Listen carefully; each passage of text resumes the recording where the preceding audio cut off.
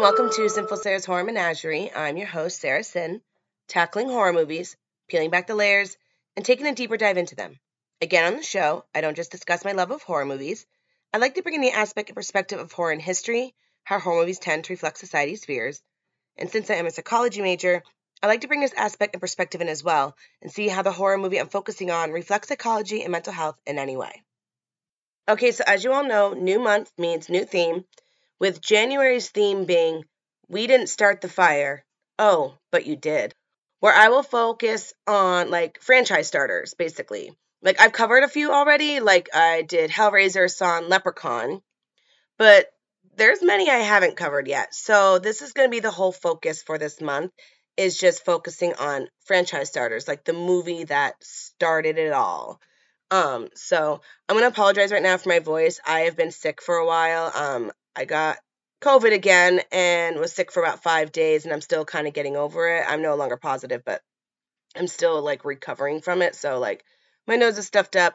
I don't really sound the same, but I will apologize for my voice. It's very raspy today. So I'm going to move on to the first movie for the theme of We Didn't Start the Fire. Oh, but you did, with 1980's Friday the 13th.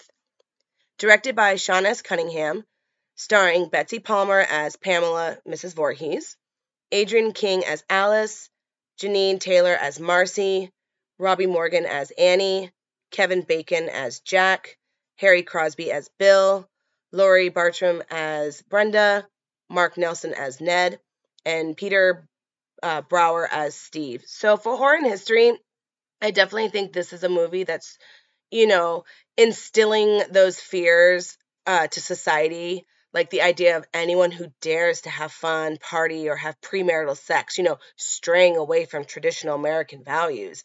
If you do these bad things will happen to you. This was a fear, the church, the government was trying to instill in society, was you do these bad things and bad things are going to happen to you and you get what you deserve. So I think this movie is definitely reflecting on that. I think it also sadly reflects on how single mothers and special needs children were viewed back then. The Disabilities Act didn't even go into place until 1990, and this is a movie that has a single mother who loses a special needs child, and they're definitely unfortunately seen as less than. So I think this movie is definitely reflecting on that idea, unfortunately and sadly. And I think it's also reflecting on the past coming back to haunt you, like a town's dirty secret they're trying to bury. You have to pay for the sins of your past, and otherwise it's going to come to bite you in the ass. Psychology and mental health, we got guilt, grief, revenge. I would say both the adolescent stage of life and emerging adolescent stage of life. You got dissociative identity disorder, color symbolism, mostly red. You'll see red splash throughout the entire movie. If you go back and watch it, there's something red in every scene. Sins of the past and seeking revenge. So what is this movie about? When Camp Crystal Lake tries to reopen after 20 plus years from a grim past, a boy drowned in 1957, and the following year 2 counselors were murdered, things look hopeful as the teen counselors start to arrive to help get everything ready. But things aren't great as the counselors are stalked and killed off one by one by an unknown assailant. Someone or something lurks in the forest surrounding the lake, picking the teens off one by one until one person is left who must come face to face with this mysterious killer. Moving on to the subgenre. So there's really not, in my opinion, not really many subgenres to really put this movie into. This movie is kind of the template and the formula for the slasher flick subgenre. It's definitely one of the original ones that kind of helped start the slasher flick boom of the 80s. The difference in this movie is that we don't have a mass killer. Jason comes in the sequels, but you still have the POV sequences, a killer stalking teenagers, killing them off one by one. So I definitely still consider this a slasher flick. So I will go over the definition of slasher flick. Slasher flick. This subgenre is one of the most popular of the horror genre that exploded in the 80s. The most iconic horror villains, Freddy, Michael, Jason, all come from this subgenre. This subgenre usually involves a killer or killers who tend to wear a mask, stalk and kill people, typically teenagers, because they were partying, drinking, doing drugs, and having premarital sex. Many killers from this subgenre are seeking revenge against those who have done them wrong or have hurt them in any way. In most of these movies, there is a final girl who must go up against the killer for the final showdown. In this subgenre, the body count is usually high, and the deaths tend to be inventive, bloody, over the top, and they don't skimp on the gore. So the first thing I'd like to talk about is like the teens within this movie. They're the main characters of this movie, and we really have 7 in total. We have Alice, Bill, Jack, Marcy, Brenda, Ned, and Steve, who's the owner of the camp. We do have an 8th person, Annie, but she's kind of killed before she even makes it to the camp. Annie is the first one we see, but the others are the ones who make it to the camp, and we spend more time getting to know the other characters over Annie. So this movie, I will say, is a little bit of a slow burn, just enough, in my opinion, to actually get you to care about these people before they start getting picked off one by one. Like, some of the things I read was like, oh, you don't even care about these characters. And I was like, you know what? This movie actually does spend a little time letting you get to know the characters. Not super in depth, but it's like they just give you a taste of who they are just enough for you to care about them. So when they start to die, you're like, oh man, like, now this person can't go to art school, or this person can't play the guitar anymore. So, let me go over some scenes that kind of, with each character, and I'll even go over one about Annie, and then I'll kind of talk about the teens, maybe what they represent, and just go a little more in depth about them. So we first meet Annie. Like, she's the one that the movie kind of opens up with after we see, like, the counselors getting killed in 58. And she's kind of heading into this town, and then she walks into this diner because she's trying to find a ride to Camp Crystal Lake. Annie: excuse me, how far is Camp Crystal Lake from here? Trudy: what is it, Enos? About 20 miles? Enos: about that. Woman: Camp Blood? They're opening that place again? Enos: lots of luck. Annie: can I get a bus or something? Woman: not likely. Trudy: you going out to the crossroads, Enos? What about a lift? That would be halfway. Enos: no sweat, Trudy. Okay, kid, let's move it. Annie: the name's Annie. Enos: all right, Annie, let's go. So we do see here that the townsfolk aren't very happy about Camp Crystal Lake opening up again. They call it Camp Blood. But the one thing I do like is that Annie just comes off very sweet, kind of naive, and very innocent. So later, as Alice is kind of trying to fix up the cabins, Steve, again, he's the owner of the camp, comes over and like finds her sketchbook. Steve: you draw very well. Alice: thanks. I wish I had more time to do it. Steve: when did you do this? Alice: last night. Steve: do I really look like that? Alice: you did last night. Steve: you're very talented. And you're very pretty.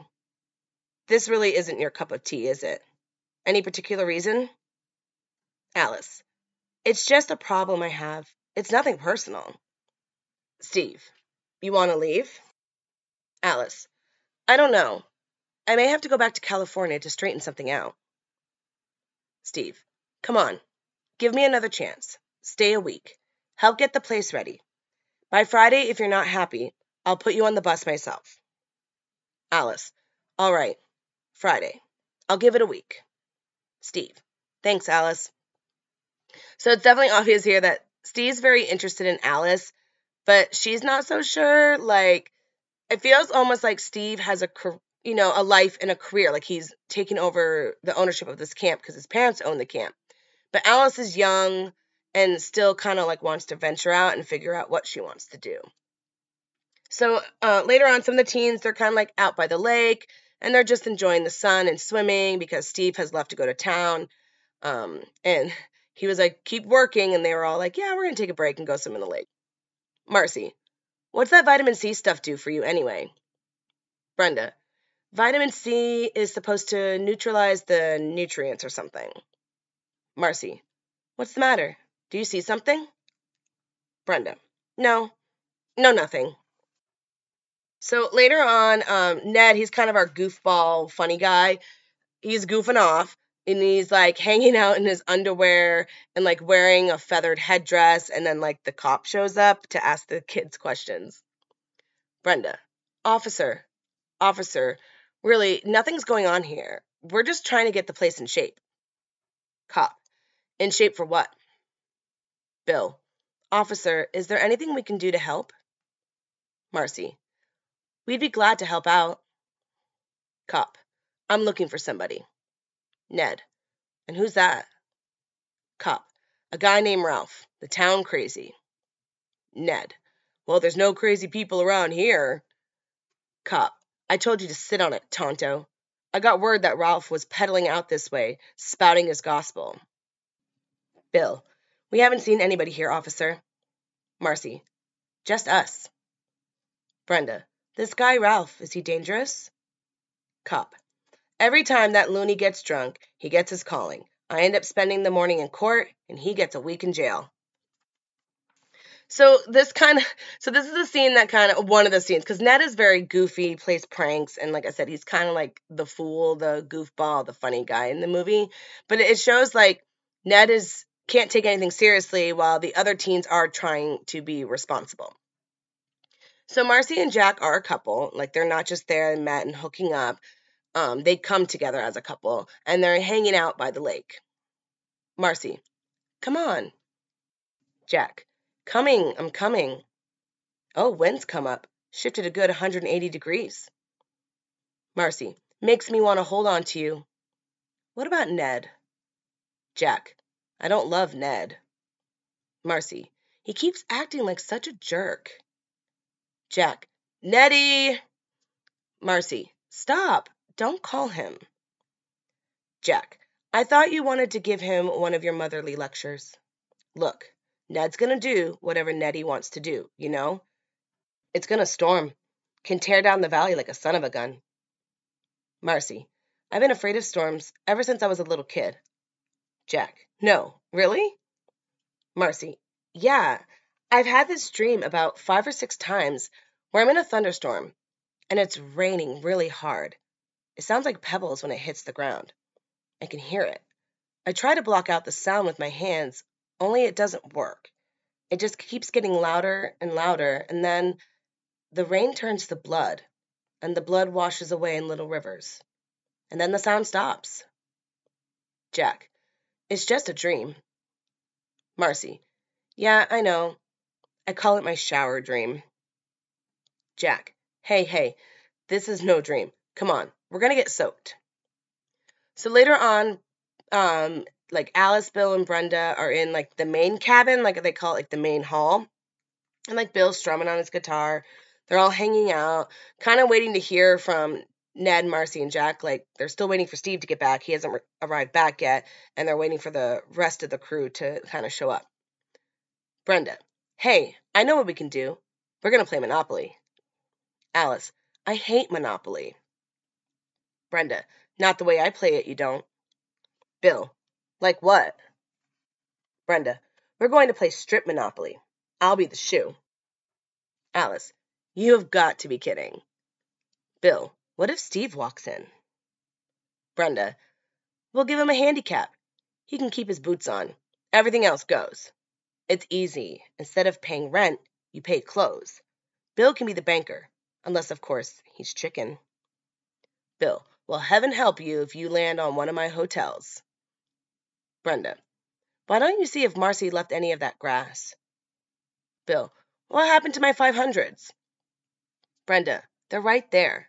Where's my shoe? So, like I said, it's like as soon as you get to know these teens, they kind of start to die off. And in my opinion, they really don't fit the mold, to be honest. Like, if you think about like the formula and the template, like think of the movie Cabin in the Woods. So in Cabin in the Woods, they set up this like formula template where they say like there's usually a jock, the fool, the funny guy, the smart one, kind of like the dumb slutty blonde, and then there's the virgin. But we don't really have any of those. Like, I would definitely say Ned is the fool. Like, he's the funny guy, the one playing pranks. He can't really take anything seriously. You know, the smart one I would say is Brenda, because she does seem, she's the one who talks about like the vitamin C. And when you're listening to her throughout the movie, like, she's the one who comes off as like the smart girl. And then the virgin would be Alice, like our final girl. But to me, in actuality, like, we don't have the jock or slut or, dumb blonde. We don't really have that template and formula. We have Ned, who's the jokester. Again, he likes to play pranks, make people laugh. Brenda's the smart one. But Bill, like, he's very responsible. Like, he comes off more as, like, the big brother type. And all we see is that he's very musical. He's the one who's, like, playing the guitar. Like I said, he's a lot like Brenda. Like, they're definitely the more responsible ones who come off as, like, the big brother and the big sister kind of thing. Alice is artistic. We see this with her sketchbook. And Steve comments on her talent. So Alice, even though she's our final girl / virgin, she's artistic. She likes art. Like, that's what she wants to do. Ned likes to play pranks. Bill likes to play the guitar. And Jack and Marcy, they're a couple there. Like I said, like, they don't come there and just start hooking up. Like, they come together as a couple. And Jack is even smart. Like, he's the one who knows about the weather, and he's the one commenting on the weather. It kind of implies that, like, he's an outdoor person. Like, I wouldn't say a jock. Like, he doesn't come off as the guy who's playing football and, baseball and soccer. He seems like the guy who's going to go canoeing in a river and hiking up, a mountain. Like, he's very outdoorsy. And Marcy comes off as very caring and, wants to look out for everyone. Because he even says, like, oh, you're going to give him one of your motherly lectures. So she's like a motherly type. Like, she cares about everyone and wants to look out for everyone. So, like I said, what I find interesting is that this movie kind of helped set the formula, or like set the template and make the formula for slashers to come after it. But it actually doesn't follow that formula. Like, there aren't a bunch of horny teens drinking, partying, and having sex in this movie. Like, they're literally there to just help set up the camp. Like, they're there to get it ready because it's opening in 2 weeks. Like, the only ones who have sex are, like I said, are Jack and Marcy. But they're a couple. Like I said, they didn't show up there, look at each other, wink at each other, and go to the woods to bang. Like, they came together because they're a couple and they wanted to do this camp together, and they're the only ones who have sex. And the only time anyone takes any clothes off, really, besides Jack and Marcy, who are, having sex, is during Monopoly. But it's a very innocent game of Monopoly. Like, they're playing strip Monopoly, and I think it's just Bill and Brenda end up taking their tops off, but no one shows any boobs, and Alice keeps her clothes on. Like, they're literally just relaxing after a days of work, of getting everything ready. They're having a couple of beers, but they're not drinking to, like, get drunk and party. They're just drinking to relax after a hard day's work, play Monopoly, maybe smoke a little grass, smoke a little pot. But who didn't back then? Like, come on. Like, it's not like they're out there, snorting cocaine or something. It's one of those things where, like, these people were literally at the wrong place at the wrong time. They weren't being punished for their, quote, sins, like it's more established in later movies, or like the slashers to come after this, where, these kids were getting killed off because they were having sex, because they were partying, because they were doing drugs. They were being morally wrong. These people, like I said, weren't being punished for these acts of sins. They're being punished for the sins of the past, if that makes sense. So, like I said, just as you get to know these teens, like, you learn that they're just typical teens. They're just typical teenagers who are having a summer job. They're going to be counselors. One likes to play the guitar. One's artistic. One likes to joke. One's outdoorsy. One's very smart. One's very motherly. Like, they all are just typical teens, not sex-starved, horn dogs, partying, and being irresponsible, like the later movies, like the sequels. They're just typical innocent teenagers who get killed off because of the sins of the past of Camp Crystal Lake. So I hope that all makes sense. Like I said, you get to know these characters just enough to care about them before they start getting killed off. And you realize that even though this movie kind of set the template, built the formula for the slashers to come, it doesn't even follow that formula, because you don't have the, quote, typical stereotype characters in this movie. You just have a bunch of teens who are here to have a job, and, they're not partying, they're not horn dogs, they're not sex starved, they're not being irresponsible in any way. They were just in the wrong place at a wrong time. And they're, again, like I said, they're not being punished for their sins. they're being punished for the sins of the past, Camp Crystal Lake's past. So again, I hope that all makes sense. So next I'd like to talk about Mrs. Voorhees, Pamela Voorhees, a grieving mother who just happens to be the antagonist of this movie. And again, there's a lot going on with her to the point where, like, yeah, she's definitely crazy, but you also feel sorrow for her. Like, you kind of feel bad for her. So again, let me go over a few scenes and then, dive deeper into Pamela Voorhees. So when we meet Annie, again, at the beginning, she's at the diner and she's getting the ride from Enos. He kind of gives a little bit of backstory about Camp Crystal Lake. Enos, did he tell you anything? Annie, who? Enos, your boss, Steve Christie. Annie, oh, I'll be cooking for 50 kids and 10 staff. Campers will mostly be like inner city children.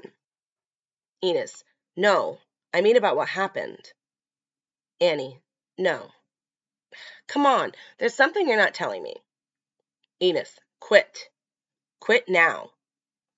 Annie, quit? Why would I want to quit? Enos, Camp Crystal Lake is jinxed. Annie, oh, terrific. Not you too. You sound like your crazy friend back there, Ralph. Enos, yeah, well, maybe. Did Christy tell you about the 2 kids murdered in 58, huh? Boy drowning in 57? A bunch of fires? Nobody knows who did any of them. In 1962, they were going to open up. The water was bad.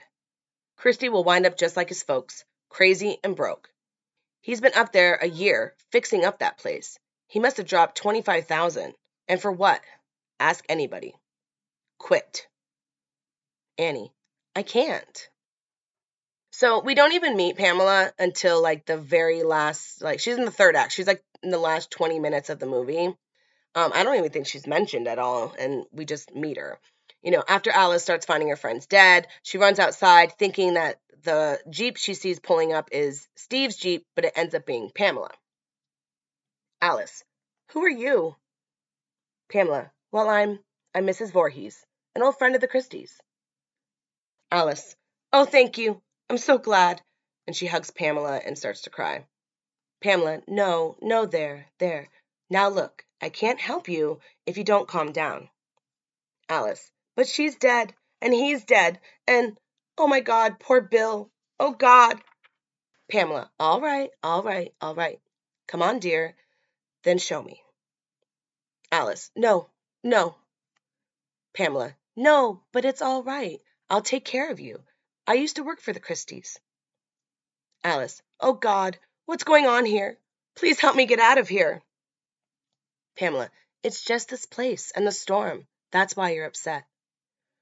Alice, no, they're all dead. They're all dead. Pamela, oh, all right.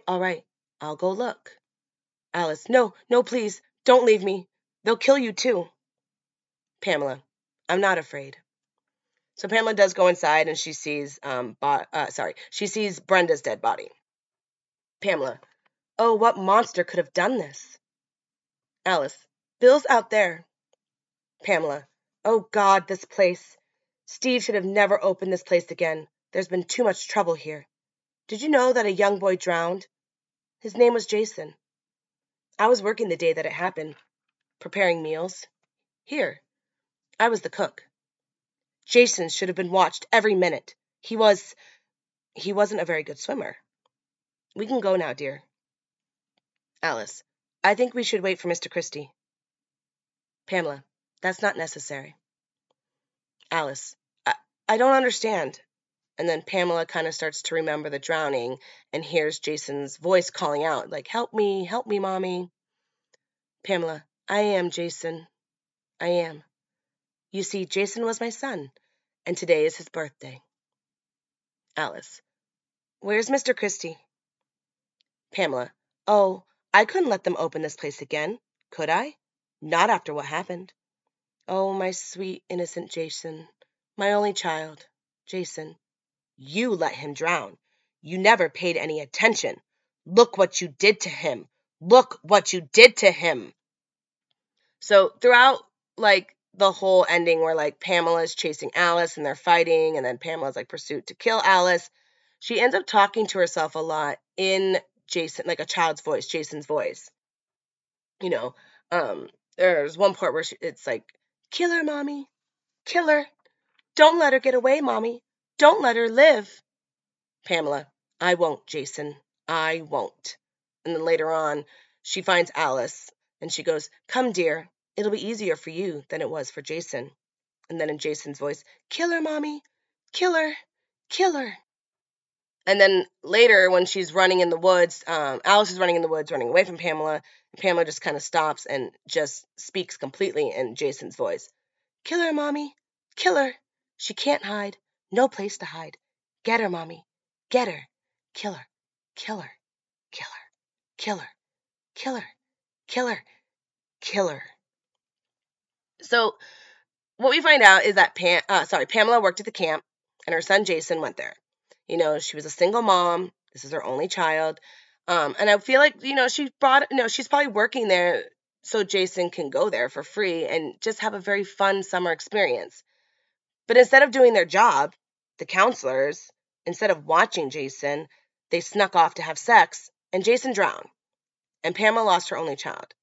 In the movie, you see that, he is special needs. And sometimes a lot of kids with special needs, they need a lot of one-on-one care, which is why I think Pamela does state, like, Jason should have been watched every minute. So here we have Jason, a child with special needs, left unattended because the counselors wanted to have sex, and he drowned. He died. And this left Pamela devastated. Pamela's a grieving mother. Like, I couldn't imagine putting my trust in people to look after my child, trusting my child's life in their hands, to have them not care enough to keep an eye on them, and finding out my child died due to their negligence. I can't even imagine what Pamela Voorhees felt when this happened to her. Pamela's grieving the loss of her child and probably feels guilty about it as well. Many times with the loss of a child, people feel guilty, thinking like, is there something I could have done? What could have I done? If I had done, this, would they still be here? And it's implied. So not only is she feeling guilt and grieving over the loss of her son, it's very much implied that not much was done about Jason's death. It was basically a slap on the wrist for the counselors and the owners, the Christies, because they were open the following year. So Pamela loses her son due to negligence. The Christies and the counselors involved, so the counselors who were supposed to be watching Jason and the owners of the camp, basically get a slap on the wrist, and everyone just moves on with their lives as if nothing happened. This makes Pamela snap. I feel like this would make any mother snap. Pamela loses her only child, and people could care less. The town could care less. Why? Because she was a single mother? Because her son was special needs? Where they were seen as, quote, less than? Remember, this is like the early 80s, and, the drowning took place in the 50s. Again, like I said in the beginning, the People of, with Disabilities Act didn't even come into effect until 1990. So, single mothers and special needs children were seen as, quote, burdens on the world, which is so sad to think about, especially I'm a single mother. I would hate to be looked at as less than and a burden. And special needs children, they're special. They're wonderful. They are just children. And it's sad to think about that, back then they were seen, like I said, as less than. So you have a single mother with a special needs child who is looked at as nothing, and I'm so glad there's more laws in place protecting, special needs, so Pamela, sorry, I'm talking a lot and I'm rambling on. I'm not trying to. So Pamela snaps, and the following year, the year after her son's death, she murders 2 counselors who have snuck off to have sex. After that, the camp shuts down, and, she tries to do everything she can to kind of keep that place from opening up, to the point of murdering the new counselors that show up because the camp is trying to open back up. Doesn't make it right? No. Like, those teens were innocent. They did nothing wrong. They were at the wrong place at the wrong time. But in Pamela's mind, she needs to protect children. She doesn't want anyone to ever go through what she went through. She doesn't want anyone to feel what she felt from losing a child. In her mind, she's protecting another mother from losing their child. So when you hear her in Jason's voice, it's kind of like a reverse Psycho scenario. Like in Psycho, Norman Bates takes on the personality of his mother after he kills her. Pamela takes on the personality of her son after his death. You know, she talks like a little boy and will have conversations with herself. So she does suffer from dissociative identity disorder, just like Norman Bates. So in short, dissociative identity disorder is when a person has two or more distinct personalities living in one body. So Pamela does suffer from this disorder. So after losing her child, the fact that she's grieving and feels guilty, again, the Christies and those counselors get a slap on the wrist, and and everything gets brushed under the rug, and everyone just moves on as if nothing happens, because again, in their eyes, it was just a single mom with special needs, with a special needs child, you know, again, they're less than, why should we care? Let's brush this under the rug and just move on with our lives. She snaps and develops a second personality, which is Jason, and starts to murder people to protect mothers from losing a child due to the negligence of these camp counselors and keeping them from the guilt and grief, that she felt, and trying to help them from ever going through what she went through. So, I don't believe that this is revenge or seeking vengeance on Pamela's part. I believe the Jason personality wants revenge, while the Pamela personality wants to protect that motherly instinct. So I hope that all makes sense. I'm sorry I went rambling on, but basically we have Pamela, who's a grieving mother. She feels guilty over it. She's working at this camp with her special needs child, and she's trying to give him this wonderful summer experience.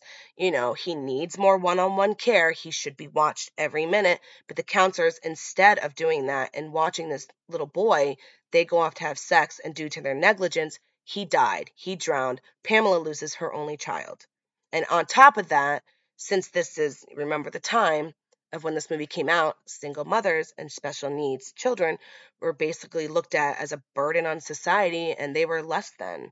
Again, so sad to think about how these people were treated back then is just terrible. And like I said, it is hard sometimes to watch these movies and see how people were treated, and it's awful. So again, you have a single mother and special needs child. This incident gets brushed under the rug because, what do we care about those people? So sad.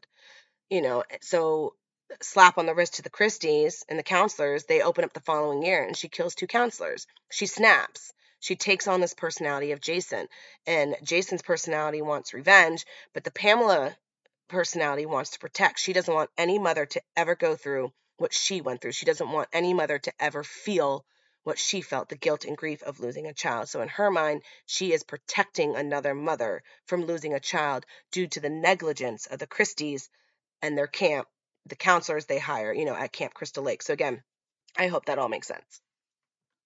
So I'm going to move on to my reviews. HorrorNews.net says, the film itself isn't that bad if you ignore everything that comes after it and view it as a standalone film. The action and suspense is kept intense, thanks in part to the pacing and editing of the film, which is handled with skill. They go on to say, by itself, and as a part of the series, the first entry into the Friday the 13th series is pretty damn good. The scares are genuine, and the film is tight, and I recommend it as an essential viewing for any horror fan. Horror Movie Talk says, this movie is so quaint and tame by today's standards that I really would recommend it to anyone who hasn't seen it, so long as they are interested in horror. This is a great entry to bring a new horror head into the genre because it gives the viewer such a strong idea of where all the tropes come from. So overall, this movie is a bloody and creepy slasher flick that sets up the formula for the slashers to come, yet doesn't follow the rules itself. This movie, for its time, had incredibly graphic, bloody, and gory kills, showing off the skills of the amazing special effects artist Tom Savini. Although this movie is more of a slow burn, it still keeps you on your toes and guessing until the killer reveal. So this actually was the first horror movie I ever saw when I was 5 years old. I remember sitting in the living room with my older siblings and their friends, watching this movie with a huge smile on my face as my sister is trying to cover my eyes during the nude/sex scenes. So this movie holds this very special place in my heart because it was the first horror movie I ever saw, and I actually remember my mother telling me this movie one time as a bedtime story. So if you haven't seen this movie, you need to. It's part of horror history, and in my opinion, it really is the movie that ignited the slasher craze of the 80s. And like I said, this movie will always hold a special place in my heart. So please watch it if you haven't yet. It may be tame by today's standards, but it's still a fun and entertaining romp that sets the template for the slasher flick subgenre. So I'm going to wrap it up for today. Thank you again for joining me here on Sinful Sarah's Horror Menagerie. Again, I'm your host, Sarah Sin. Thank you for sticking around as I discuss horror history, psychology, and mental health within horror movies. Hope you enjoyed the show. Again, thank you for listening. And I just want to remind everybody that there's a horror movie out there for everyone to enjoy. So thank you.